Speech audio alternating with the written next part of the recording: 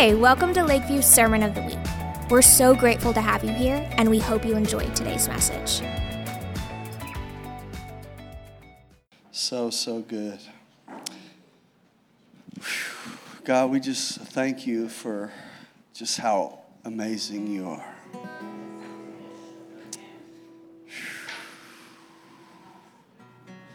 You don't have to stop on account of me. Just keep pressing into the King. Jesus, we love you, Lord. We love you so much.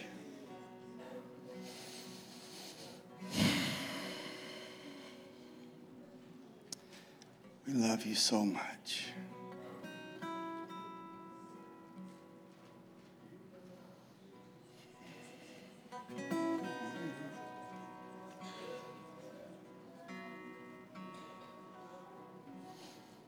Yeah, just lift your own song to him. Just lift your own song.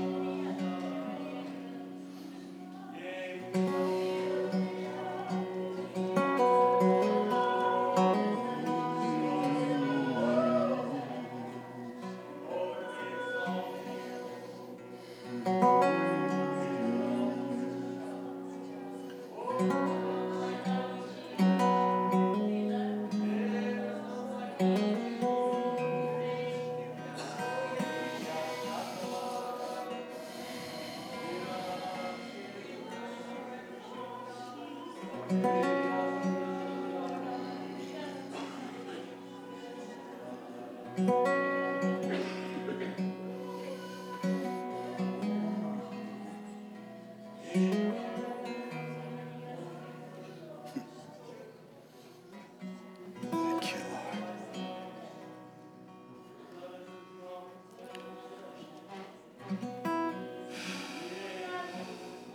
Jesus.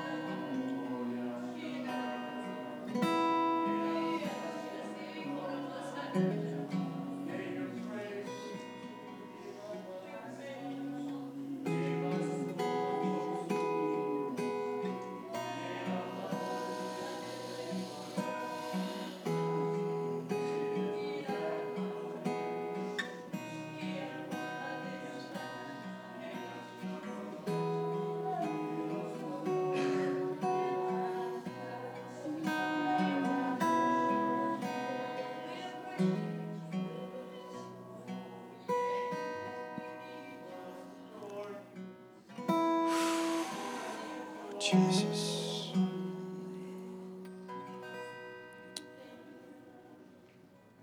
Whew. Thank you, Lord. Just let him minister to your heart. And just, man. God is so good. He's so good. He's so good. What will we do without him? It's like, I don't know. I don't want to know. That's right, Tim. I don't want to know.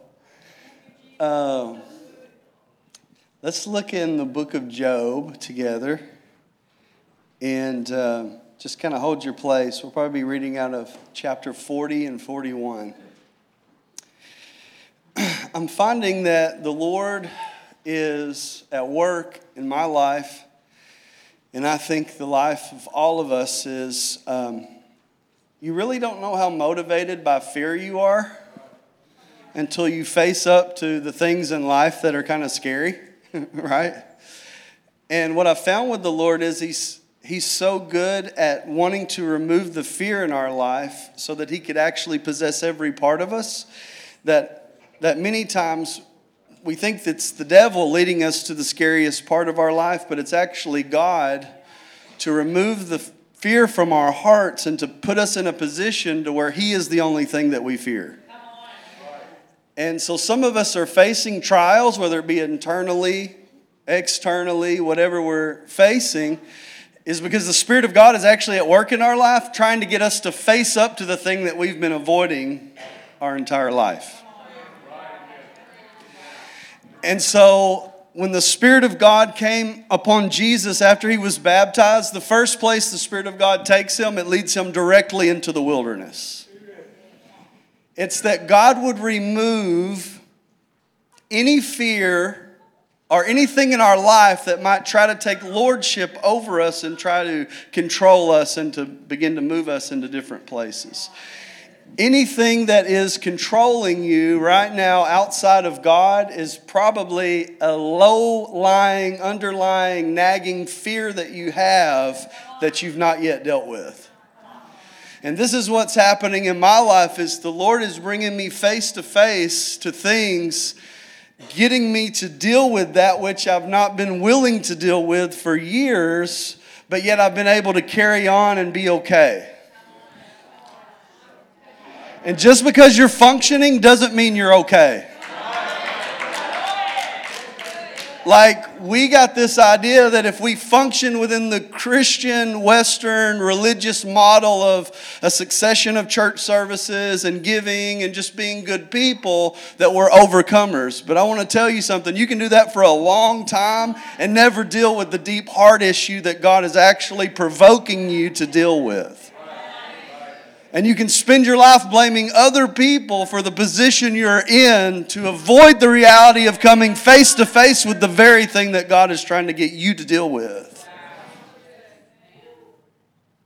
And so the Lord would move us into a position to be scared, to scare, hear me, to scare hell out of us. Now watch what I said there. Don't get me fired. So the Lord would scare hell out of us to preach heaven into us. Okay? And until He deals with the fear, He can't put in something beside that. You know what the Bible says? The Bible says that fear involves torment.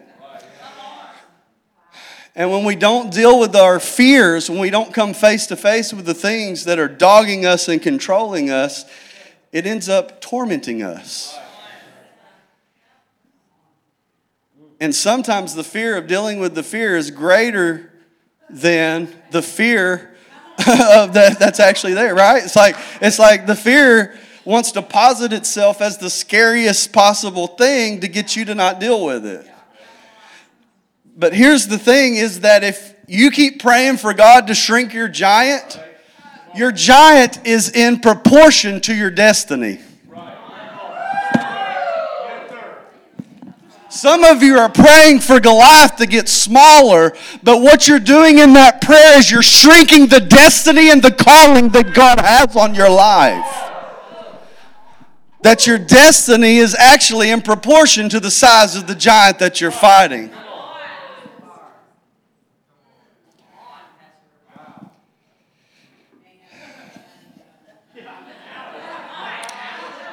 I'm thinking about writing a sermon. Honey, I Shrunk the Destiny. Come on. Come on now. Honey, I Shrunk the Destiny. Why? Because I kept praying for God to shrink Goliath instead of me facing up to the thing that was trying to exalt.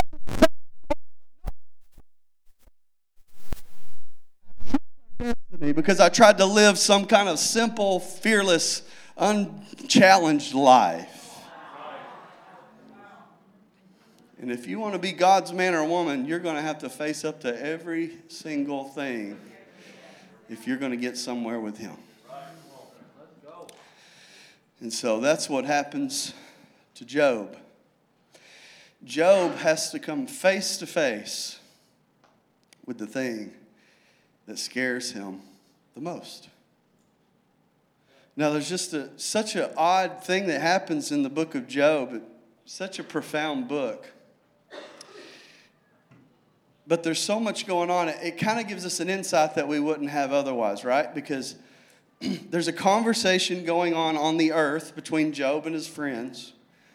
But yet we find out there's a conversation going on in heaven between God and Satan. So thank God, no matter what the conversation is here, there's a conversation going on up there, okay? So Lord, have us lift our eyes from the conversations here to find out what is the heart of heaven so that we can split the seas and go through to the problem and the promises, rather, of what God would have for us. So Job is a righteous man. God says, what a righteous guy. Satan is going around to and fro, and he's deceiving the earth, and then he comes up and says, man, God, you're doing a pretty bad job down there. You see how easy it is to get your people off course. And then God says, well, have you considered Job? Satan's like, oh, well, you would bring him up. But we all know why Job is who he is, right? You've got this hedge around him, and you just keep blessing his socks off. And Satan actually brings up an incredible question here. It's like, here's a moment where Satan kind of asks the most probing question throughout the whole of the scriptures. He says, is there no reason Job fears you? Look at what all you're doing in his life. So Satan is actually challenging the motive in God's heart to see what's actually moving him in his life, in his relationship with the Lord. Okay, this is difficult here, but be patient with me as we try to unwrap this. So, Job, in Satan's estimation, is being moved in a certain way because God has given him the desires of his heart. He's blessed him. So the Lord says, okay, I'm going to say that that's not the reason why he's seeking me. Now, how God would know that is God can look upon the heart of humanity and know what's on the inside of them. So if you're ever facing a struggle or a challenge that you feel is greater than you, I want to tell you something. Only God knows what's on the inside of you and knows what's in your heart. So if you're experiencing some kind of resistance and opposition, it's only because God knows you have the capacity within yourself in relationship with Him to actually get through it. So the Lord says, okay, I think I can lift the hedge, and I think Job isn't going to falter. I really think he's going to stay in relationship with me. I really think that's going to happen. So he releases his hand off of his life, and then all hell breaks loose in Job's life. I mean, it is kind of crazy, all the stuff that happens here. Now get this. So we're not going to make light of what happens to Job. But Job is facing incredible crisis. He loses his servants, his oxen. That was a big deal back then. At the hand of a band of raiders. While he's speaking, fire comes down from heaven and burns up the sheep and the servants. A great wind arises and struck the house that his children were in. And Job gets a horrible illness to where he's scraping his skin with broken pieces of pottery laying in the dust. That's a bad day. I mean, I got a flat tire on Easter. And I kind of lost it a little bit. And I kind of said, oh, Lord help me. Right? Like, come on. Like, this isn't, you locked your car and Haagen-Dazs is in your back seat, okay? Like this is like warfare stuff. This is hell is breaking loose in his life. And Job begins to fight the devil, just to be honest. And in Job chapter 3, verse 25, it gives us a key, and he says, the thing I feared the most has come upon me. So what was happening there? God was addressing a fear that he had that was greater than the fear that he had for the Lord. And he was beginning to poking at the thing that was actually motivating him to serve the Lord. See, like this, some of you are coming to church so that you won't relapse. So your motivation is your fear of relapsing. Is that okay? Some of you are going to church to be a better husband. Some of you are going to church to be a better person. So you have an underlying motive behind the actual motive that should just be to worship the King and have more of Him. So God has to address the thing that's lying behind the thing so that He can get you to Him.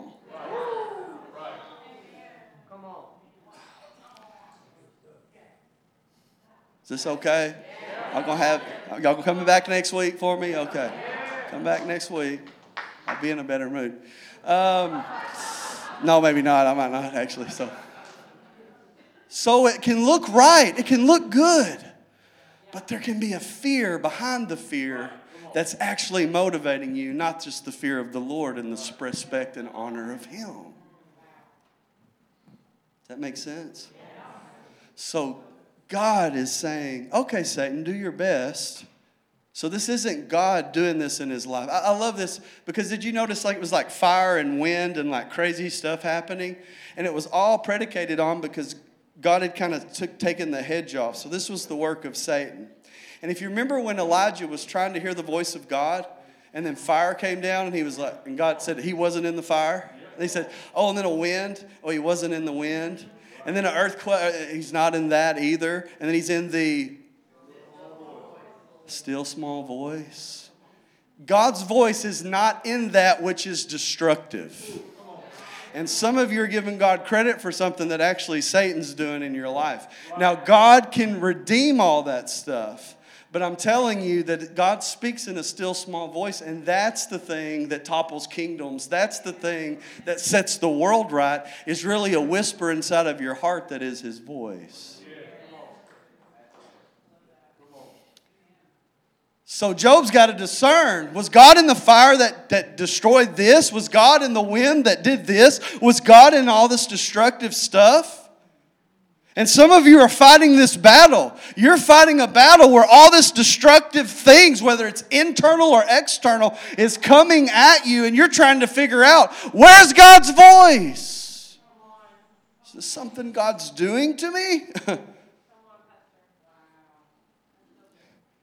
And so Satan wants to make all the noise and wreak all the havoc. Why? To keep you from being still and knowing He's God and hearing His voice and His direction for your life. To get you running to this friend and that friend and every friend that'll tell you something different than the whisper that's in your heart. Like,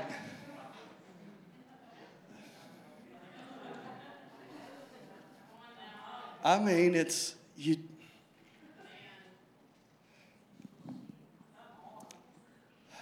like if you want to get the word out, tell a phone, tell a friend, or tell a Christian, right? Like that's how you get the word out. And God is trying to move us beyond that to bring us into maturation, to where we quit listening to the counsel of friends around us and we start developing the ear for the heart of the Lord for our own life. And we've outsourced our Christianity to paid professionals, i.e. me, to then tell us what God is saying all the time, when God wants you to cultivate an ear to hear the word of the Lord for your own life. Like, the ministry is to equip the saints, not to part the beard so that we can put the bottle in every.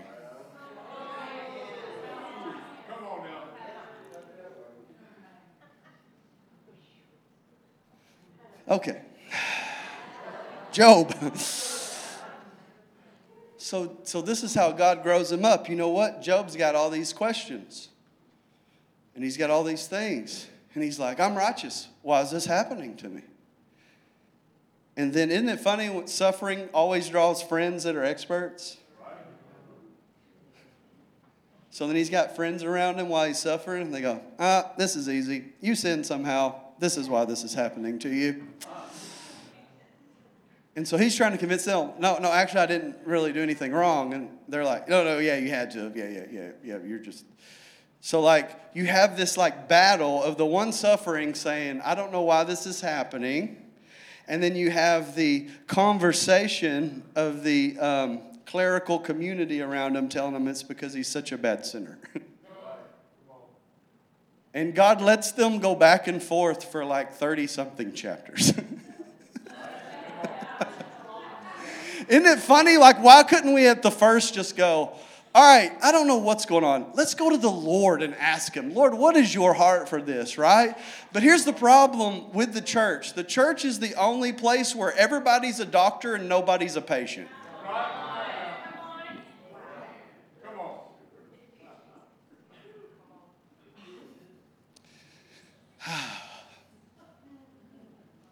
I'm getting back to these notes. This is just getting terrible what is happening right now. And so everybody's conversing. They're telling him it's because he's sinned, he's messed up, that this is why this is happening. He's saying, no, I really don't know why this is happening. I hadn't fallen into anything in my life. There's just all these voices that are going on. And Job is just kind of going through it. So you would think, with all this suffering and bad advice from these friends, that God would come down and pat Job on the head and tell him he loves him. But do you know what? God does not do that. He listens to all their questions, and then he comes near and says, all right, now I got some questions for you guys here. And he puts them face to face with the greatest monsters that were in their thoughts in that time. These two monsters he acquaints Job with, Behemoth and Leviathan. These were mythological creatures within Jewish thought in the ancient mindset. And these mythological creatures were thought to be chaos creatures that were, if you got in their path, it was just bad. So the sea in Jewish thought was chaotic and crazy, and you never knew what was going to happen. You couldn't see that far down below it. You didn't know all the creatures that were down there. And so this thought for the chaos of the sea was this creature, this mythological sea creature called Leviathan. Its counterpart was a creature called Behemoth, and it was the land version of that reality. So God takes Job in this place where he's dealing with all these internal questions, and then puts him face to face with two of the most frightening creatures that he could possibly put in front of his face. And he's trying to move Job into a place to get Job outside of himself and to move Job's heart into the reality of what it is to actually trust God, who actually has control and has all the power and has. Because see, I think sometimes in our life, like we we try to trust the Lord and then we just grab the control right back. Say, oh, give me that. I got this better than you've got it. And we keep getting taken down by the same thing because we don't know how to let God lead us and to begin to direct our life with that still small voice reality. It feels wimpy to us. It doesn't feel like it's going to hold up. It's just Him kind of whispering to our heart, or it's me with my little devotional. And I don't feel strong when I'm doing that. That feels like a kind of a weak act. But God's like, no, it's in this weak act of devotion and communication. It's in the place of weakness that I actually become strong in your life and move you into avenues of power that actually bring down giants. And so He puts them face to face with these two mythological creatures, because how many of you know reality's scary, but our imagination's scarier? You ever done that? Started that thought process, then all of a sudden that imagination gets carried away and suddenly nobody likes you, everybody hates you, they're out to get you. You're paranoid now, you're looking out the blinds, you think everything. Your phone's listening to you. Oh my God. The New World Order's coming and you just, Before you know it, you're more afraid of the Antichrist than you are of the Christ.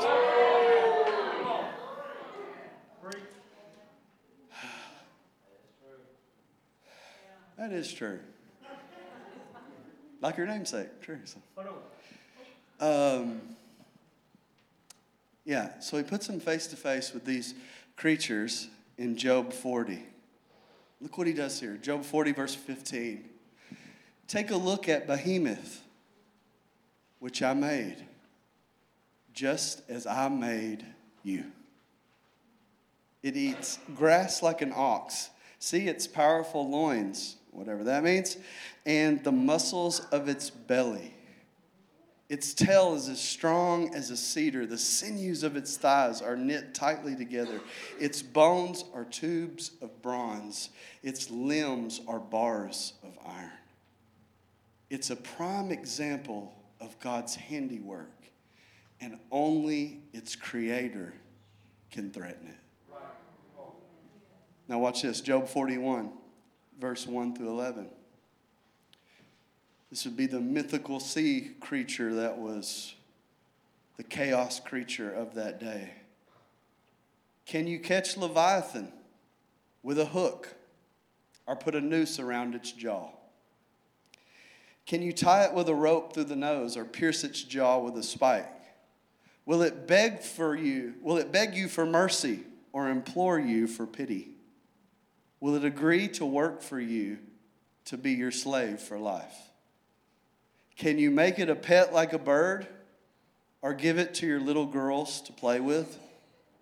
Will merchants try to buy it to sell it in their shops? Will its hide be hurt by spears or its head by a harpoon? If you lay a hand on it, you will certainly remember the battle that follows. You won't try that again. But you might. It seems like we do. No, it is useless to try to capture it. The hunter who attempts it will be knocked down. And since no one dares to disturb it, who then can stand up to me? Who has given me anything that I need to pay back? Everything under heaven is mine. So God shows up and puts the two most chaotic, most frightening things that were in the ancient mind at that time, and says, what are you going to do if these things actually do show up?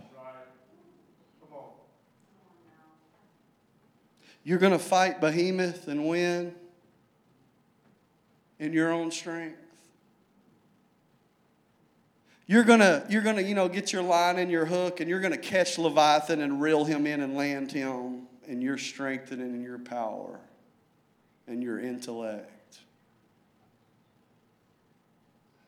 He's getting Job outside of himself to say, the things you're afraid of, I created, and I'm over the things that scare you the most. And until you transfer your fear from the thing you fear from most and make that King Jesus, you'll always be dogged and controlled by those things in your life. That God would put us face to face with our greatest fear until we stopped fearing that and started fearing the Lord in that area in our life. Reason why you dabble in that sin is because you fear that thing more than you fear the Lord.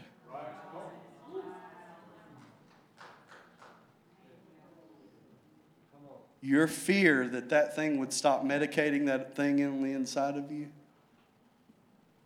is greater than your fear to go all in with King Jesus and let Him be that healing salve to touch that area of your life. When people say Christians are wimpy, I'm thinking, we're the bravest, craziest people on the earth. Because if you're really doing this thing, there's no place that God can't go in your life.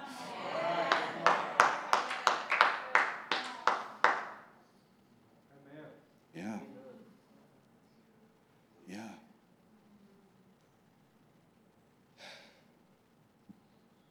And some of us are waiting on an embrace, and God's like, that's okay. But at this juncture, He's trying to raise up warriors for Him. Not people that are stuck in toddler mindsets. Like we have a elementary education of spiritual warfare, and we're fighting PhD devils in this age.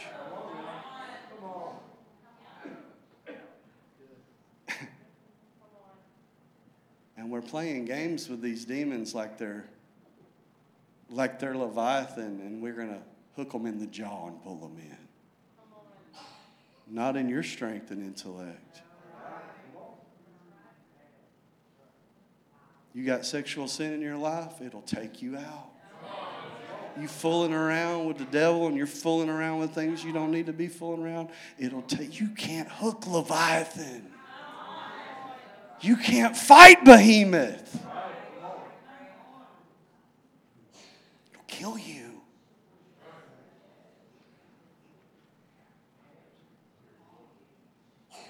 Kill you.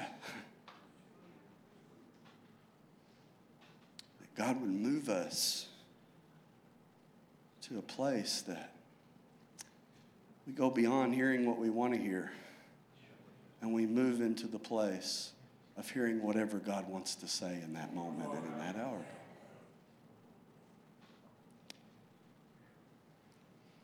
Because God's the God of it all.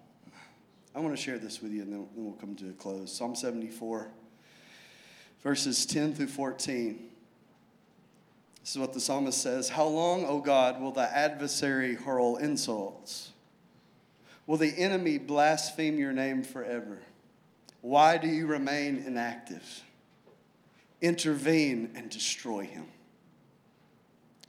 But God has been my king from ancient times, performing acts of deliverance on the earth. You destroyed the sea. Remember the chaos? You destroyed the sea by your strength. Now watch this. You shattered the heads of the sea monster in the water. You crushed the heads of Leviathan, and you fed him to the people who live along the coast. Listen, there was a thought in the intertestamental period of Christianity, and that is in between the book of Malachi and before the Gospels were written, and that everybody was formulating how the king was going to come and what it was going to look like. And so the thought of that day was based on this psalm here and some other scriptures. I think it's in Isaiah 27 where God takes out Leviathan as well. But the thought was beginning to develop that for the faithful saints, what was going to happen in the great eschaton, or the last things, how God was going to move people into the new age of the messianic rule and the kingdom that was to come. What was going to happen at the supper table, you know what was going to be served for dinner for the faithful saints? Behemoth and Leviathan. So God was going to have a fish fry and brontosaurus burgers like Flintstone style. And we were going to feast, and the faithful saints were actually going to sit at the table, and that's what we were going to eat. We were going to eat the two mythological chaos creatures that have caused so much trouble. Why? Because only the God of heaven can take out that kind of chaos and put order into your life and move you into the things of God. Like, this is what He wants to do. But are you brave enough to face your greatest fear?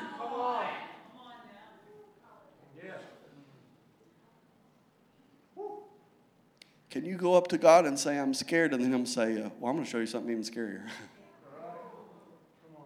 Because it's going to make you do two things. You're either going to run away and hide, or you're going to stand outside of your own strength and go, God, in your strength I stand.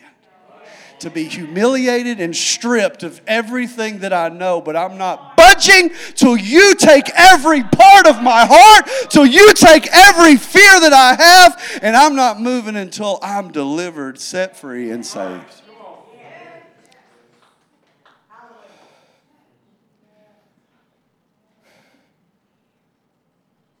You'll say, man, I got this issue I just can't beat. So lock yourself in a room with God and don't come out until you get free. You say, I don't want to do that. Well, okay, you don't want to be free. There's something you fear more than Him.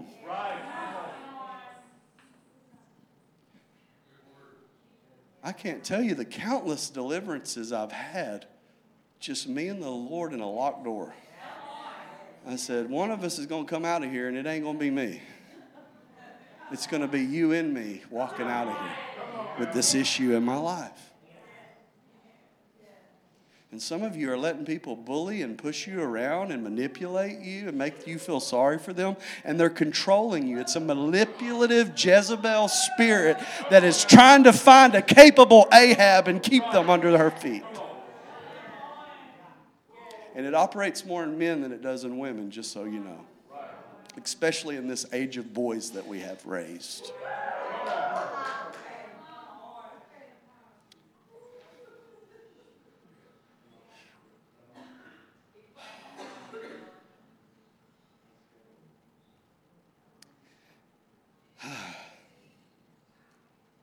I would ask what's come over me, but I believe it's the Holy Spirit trying to plead with someone's life. So somebody could experience freedom.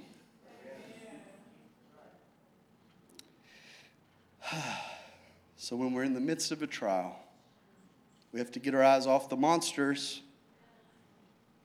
And we need to encourage ourselves by saying, my God can do anything and hasn't forgotten me. He has His eyes on me right now. And as I endure the trial, no matter how bad things look, He's got everything under control. And nobody and no power can change the plans that He has for me. Only me. Only me. So maybe you're discouraged right now and you can't see a way out. Good, because you'll quit trying to look within yourself to find a way out. And you might just throw yourself at the feet of the King and say, I'm yours. I'm yours. I'm yours. You may not double what you've lost like Job did, but you might possess something even greater than double for your trouble. You might possess the King of Kings and the Lord of Lords, because no purpose of His can ever be thwarted. You might not be able to stand up against the monsters that are coming after you, but God can. God can. So don't shrink your destiny by praying for the monster to leave. Face up and say, God, be bigger than in me than the monster that's staring at my face. And let me go forward that way. Let's pray. God, we love you. We honor you. God, as we're going toe to toe with these monsters, not in our own strength, but in yours.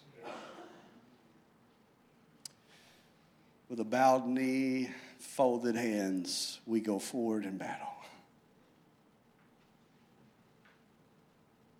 in the strength that you provide, not in the strength that we find within our own heart and self.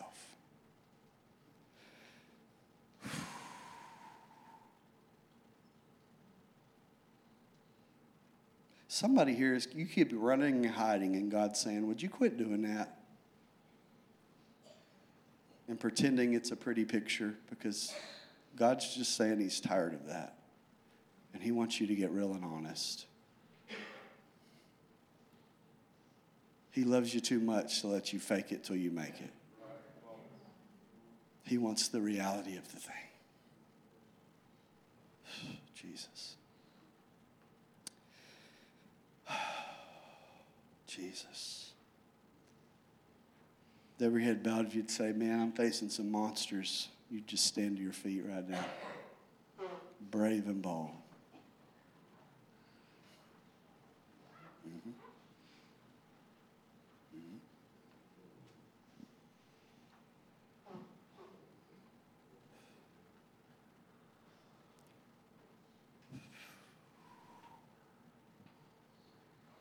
Jesus. Jesus. I just hear God saying he's going to slay those monsters. He's going to slay them. He's going to slay them. He's going to slay them. And it's actually going to be a place of provision in your life.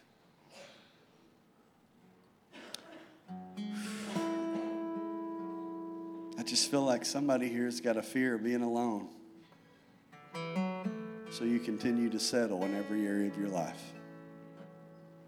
God's saying, stop settling. I got too good of plans for you to keep settling.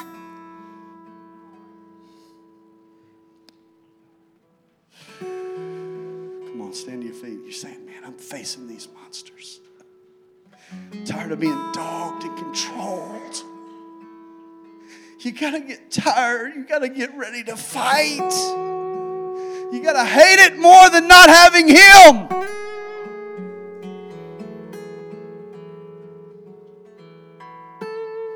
It's your greatest heart desire has got to be you just want him. You just want him. In your pursuit of him, he just slays every monster and every devil. Just based on your pursuit and love relationship with him. Jesus. Jesus. If you're standing, come to the front. I want you just to lift your hands. Just lift your hands. Let's just make an altar. An altar's where things come to die. You can't have an altar without a sacrifice. And some of us have had some empty altars. We're coming to the altar, but we've not put ourselves on the altar. God's saying, put yourself on the altar tonight. Put yourself on the altar tonight. Put yourself on the altar tonight. Cry out. Your prayer is just as powerful as anyone else putting hands on you. Your prayer is the most honest voice you've got. God, we lay it down. We lay it down. Jesus. Jesus. Not one part do we keep. Not one part do we hang on to.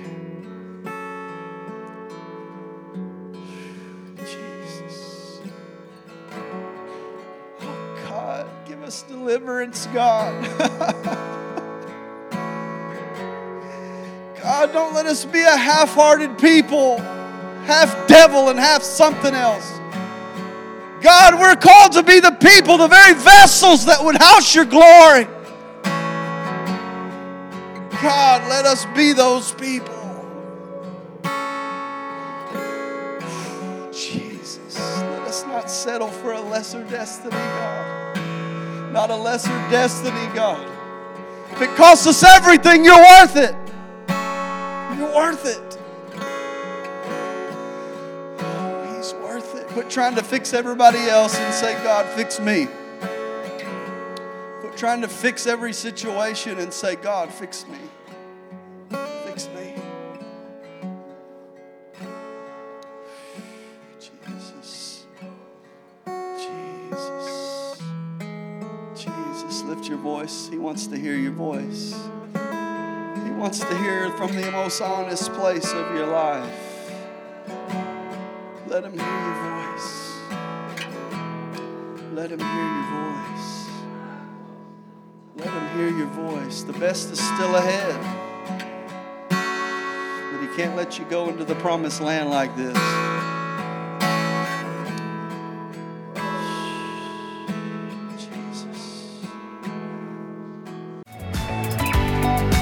Thanks for tuning in. Our hope is that these messages will help you on your journey of discovering who Christ is and who you are in Him. You can learn more about our ministry at lvahs.org or follow us on Instagram at lakeview.hs.